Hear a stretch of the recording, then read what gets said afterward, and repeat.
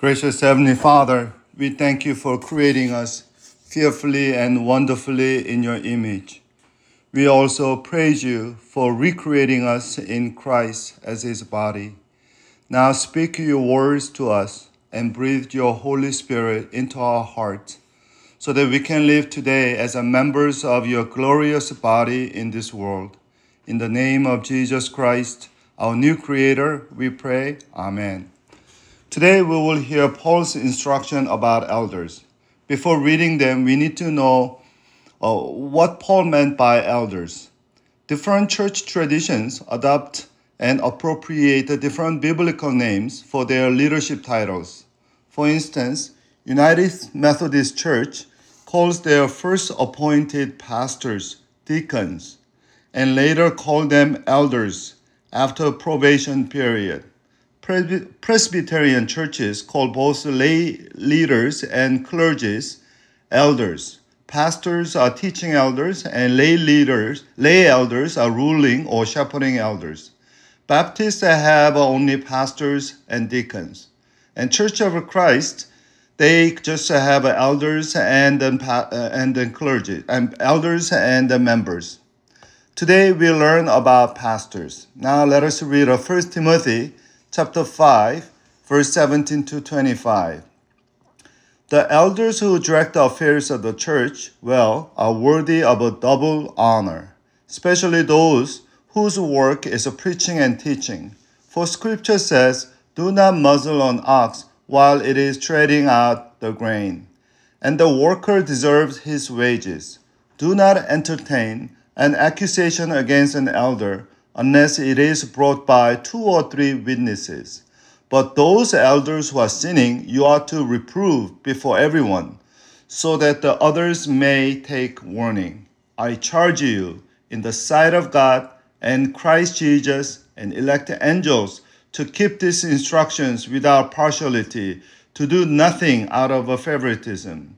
Do not be hasty in laying on of hands, and do not share in the sins of others. Keep yourself pure. Stop drinking only water, and use a little wine because of your stomach and your frequent illnesses. The sins of some are obvious, reaching the place of judgment ahead of them. The sins of others trail behind them. In the same way, good deeds are obvious, and even those that are not obvious cannot be remain hidden forever. Here, Paul gives 5 specific instructions about pastors or elders. I find that these 5 basic biblical pointers for pastors to be very instructional, not just for me, but much more for us, the community, the Forest Community Church. Eventually, I hope that we have many pastors, at least the key co-pastors. And these instructions are very helpful. So I want us to go over in a rapid yet reflective manner. The first instruction, Paul speaks of the double honor of a pastor. Verse 17, the elders who directed the affairs of the church well are worthy of a double honor, especially those whose work is preaching and teaching. What is a double honor? By that, Paul means financial support and respect. Verse 18, Scripture says, "Do not muzzle an ox while it's treading out the grain, and the worker deserves his wages." So what is a right salary for pastor? Definitely it's a living wages. And feel free to ask me, anytime, or ask our treasurer about my salary. Yes, we have an open book policy. You can ask about our church finance, transparency.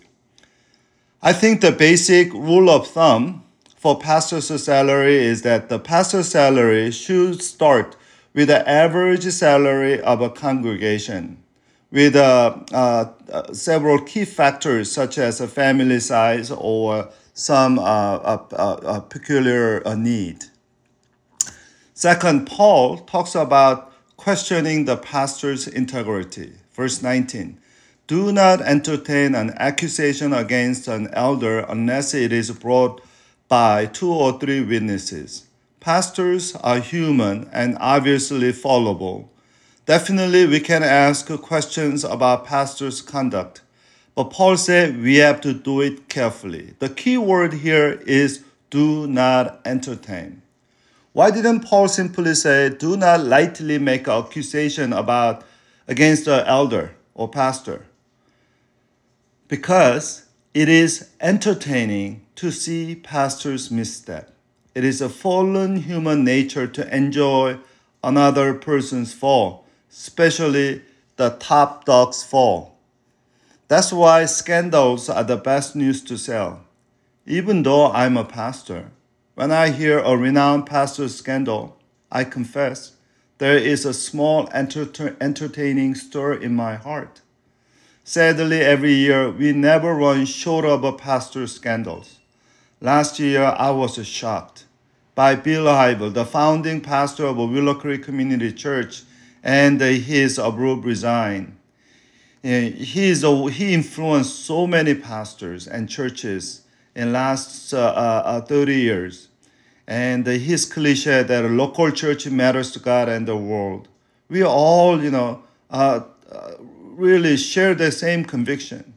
And that church practically invented a seeker service or even term seeker. And recently, another evangelical, well-known evangelical pastor, former teaching pastor of Willow Creek Community Church, coincidentally, and the influential teaching pastor of Menlo Park Presbyterian Church, John Ortberg, resigned ungracefully. Paul was telling us not to entertain ourselves with any pastor's fall, but intercede for them and their churches. Third instruction is related to public accountability of leadership in case of a proven misconduct. Verse 20, those elders who are sinning, you are to reprove them before everyone so that others may take warning. Don't bring any mistake of your pastor to the public arena, but proven sins of pastors must be publicly dealt with so that everyone will take a serious warning for themselves. Here, the trial of pastors is such a weighty matter that Paul called the triple witnesses inside of God and Christ Jesus and elect angels. The threefold witnesses is the maximum Jewish tradition of a serious trial. Fourth, Paul gives a preventive instruction about discernment and caution in appointing elders. The distasteful task of disciplining church leaders called for upfront wisdom and great care in their initial selection. So Paul advised in verse 22, do not be hasty in laying on of hands and do not share in the sins of others.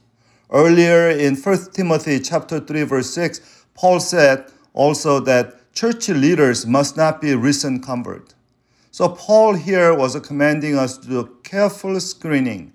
Do not prematurely select and appoint pastors for your church.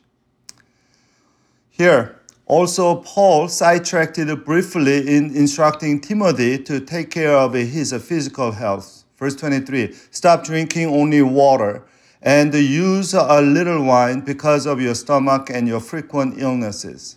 I find this side note not minor note, but major importance. Pastor's physical mental health matters not only to himself and his family, but to the church and church body. There is a good book titled The Emotionally Healthy Church, Emotionally Healthy Leadership, Emotionally Healthy Spirituality. It is all emotional, healthy, Christian life, authored by Pastor Peter Scazzaro, and it came out of his own pastoral and personal experience. And he's absolutely right. Church needs to have an emotionally healthy pastor to have an emotionally healthy church. Don't assume your pastor is a spiritual giant who can run 300,000 miles. Just like any well-maintained automobiles, a pastor needs to have his ministerial oil changes from time to time. Otherwise, his engines will be overheated. I'm so glad that I have leaders at Forest who frequently ask me how I'm doing emotionally and physically and even spiritually. This is another reason that a healthy, biblically healthy church needs a team of preachers and teachers, preaching or teaching pastors. Solo pastor is dangerous.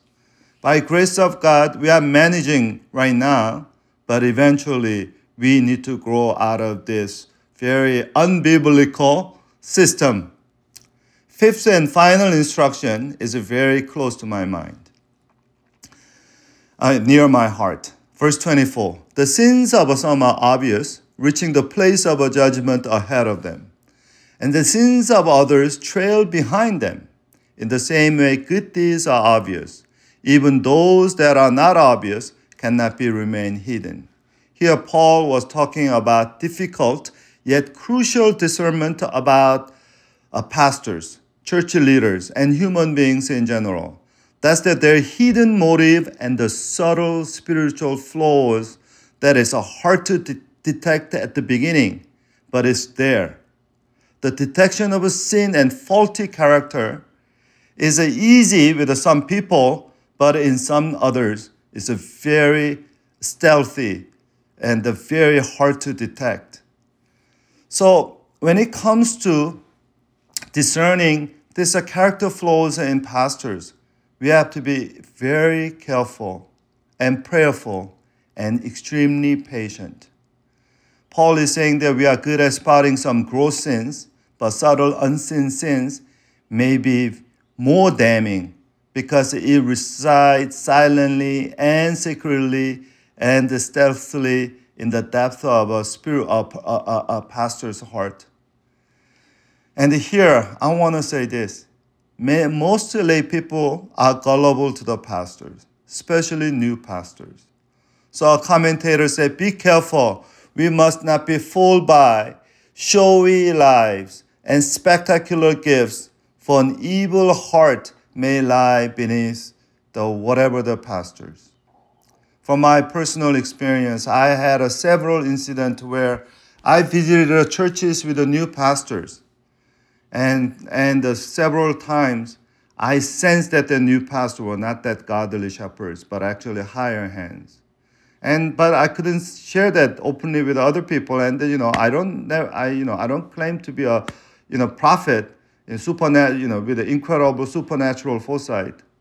But few times I whispered to my wife that I'm afraid they might get the wrong pastor, and I hope I'm wrong. And then a few years later, I've seen my pastoral sixth sense come true. Pastors sometimes can smell other pastors better than lay people. And so this is why I really think that a healthy church, they should have a 6 months probation of every new pastor they hire. And then they have to have a actually that was a protocol that I had in my previous churches, that any staff that we hire, we had 6 months of mutual probation, that at the end of 6 months, that's when the official installment or hiring is established. Finding and appointing good pastors is very important. There is no good church without good pastor. Although a good pastor alone does not make a good church, without a good pastor, church struggles. This principle applies to many areas of our life. Without a good parent, there is no good family or good children or child. Without a good house church shepherd, there is no good house church. Let us all pray for our pastors and leaders today. Gracious Heavenly Father, we are grateful to you for all the faithful, good pastors that you placed in our life. For your name's sake, would you really protect and nourish our pastors with your holy presence and guidance? Help us constantly remember them in our prayers as they constantly pray for us. We all have your love song in our heart, and we want to sing the beautiful melody of your gospel with joy and gratitude. You are the one who called us to shepherd others in your name. Keep calling our pastors and help them and us hear you first so that they can lead us with love and joy. In the name of Jesus Christ, our good shepherd and the lead pastor of our church, we all pray. Amen.